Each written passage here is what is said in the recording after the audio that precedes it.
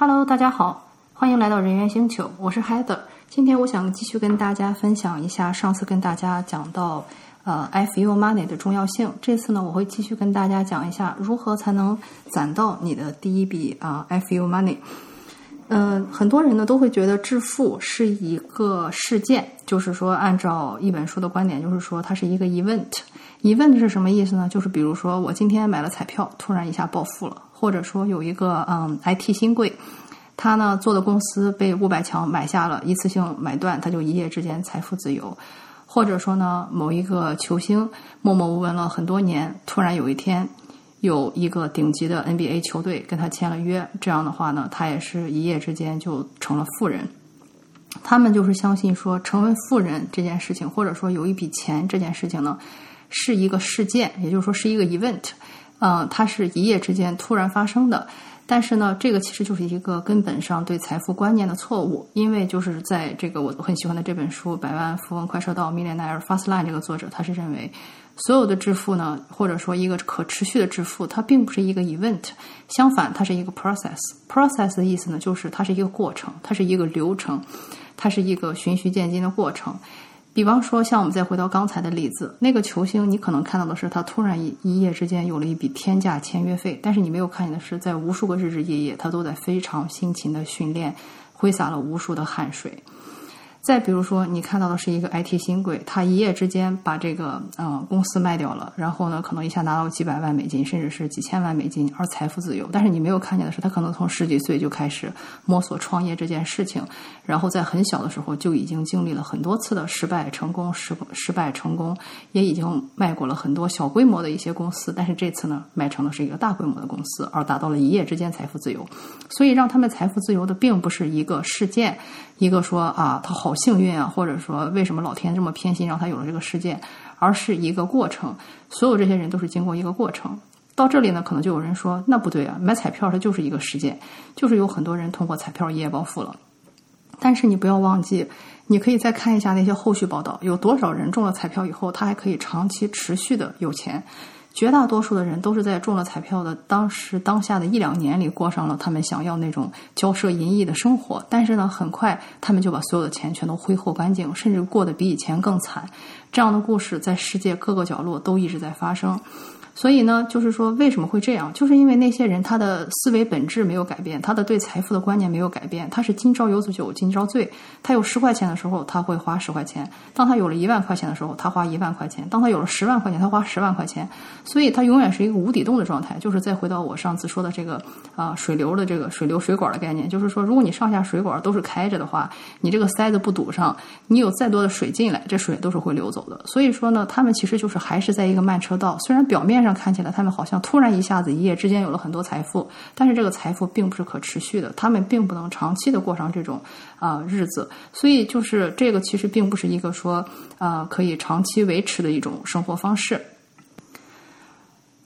而很关键的一点，也是大家经常忽略的一点，就是说你致富这个事情呢，它既然是一个过程的话，它其实没有那些什么所谓快速致富，或者说通过偷懒，或者说是什么一步登天就可以致富的方式。如果你看到市面上有什么书也好，或者讲座也好，他告诉你说什么快速致富，2步让你致富，它毫无疑问都是骗子。因为呢，我们所要讲的快车道，或者说是一种smart passive income， 就是那种智能的被动收入呢，它并不是说让你一劳永逸，或者说让你一件事情几天就可以干完，不是这样的。因为罗马不是一天建成的，你也知道1天之内建成的它不可能是罗马。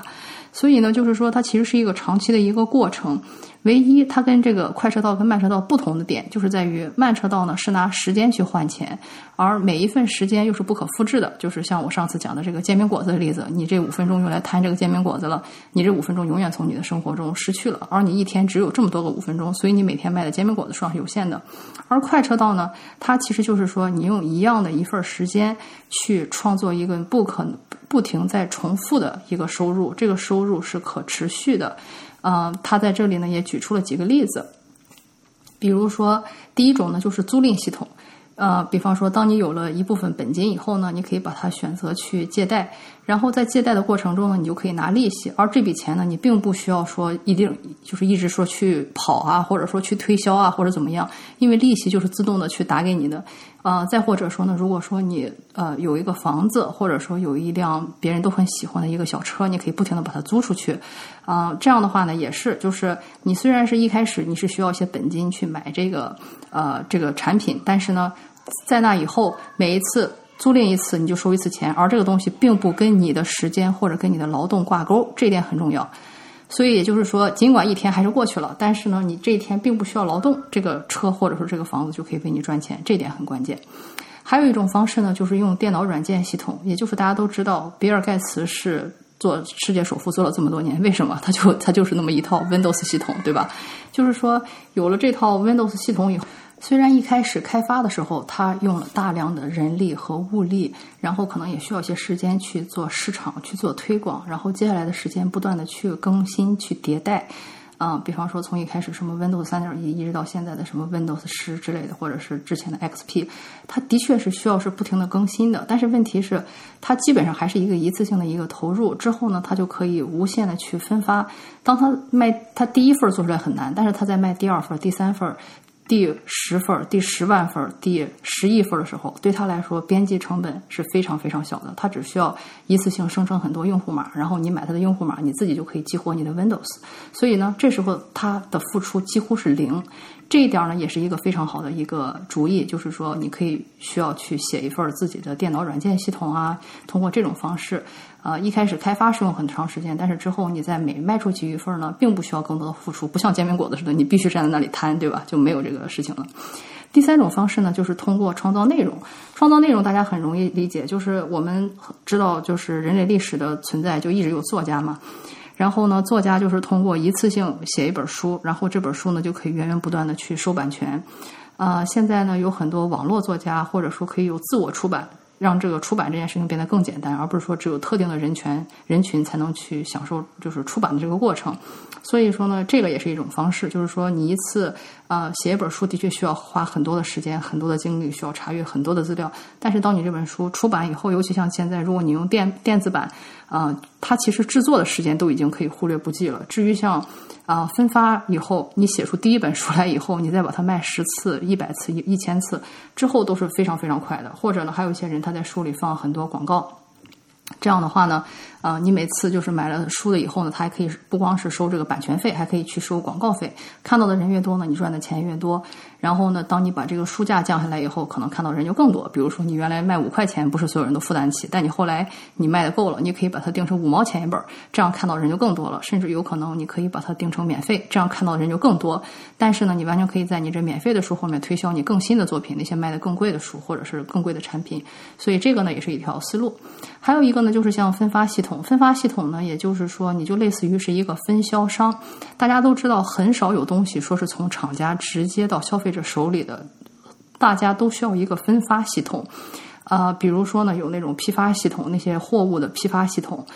再比如说呢，像所有的内容也都有一个分发系统。再或者说，你如果从一个商店买东西的话，很少有人现在直接说去商店的网站买，而是说，比方说你可能会从你喜欢的那些自媒体、大 V 那里的这个网络链接去买，他们其实又相当于是那个网站的那个分销商。然后呢，当从他那里买的人多了，比如说像大家都知道，李佳琦卖一次口红，比方说可能能卖出10万支口红的话呢，那既然商家肯定也愿意给他一个更大的折扣，使用一个李佳琦专属的折扣码，他的粉丝可以拿到一个更大的折扣，这样下次的话呢，粉丝就更愿意从他那里买，因为他那里价格最低嘛。而那个商场呢，他也可以用薄利多销的方式去卖出更多的货。所以这种分发系统也是一个非常有效的一种快车道的模式。因为就是还是那句话，它的这个边际成本是很低的。你获客说10个人也好，或者说100万个人也好，尽管他是在那做一场直播，但是这场直播观看的人可能成千上万，并不是说来一个人我表演一次那样非常的困难。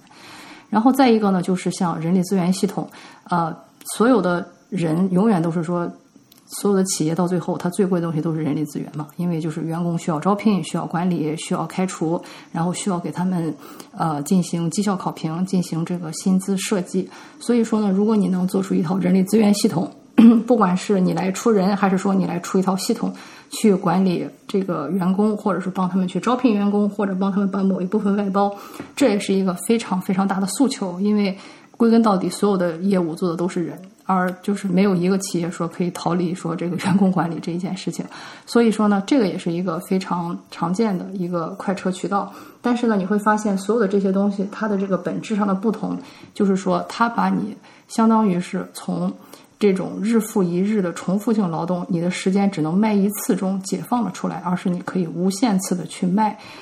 你一开始需要花一些时间去开发这个系统，或者去优化这个系统，更新这个系统，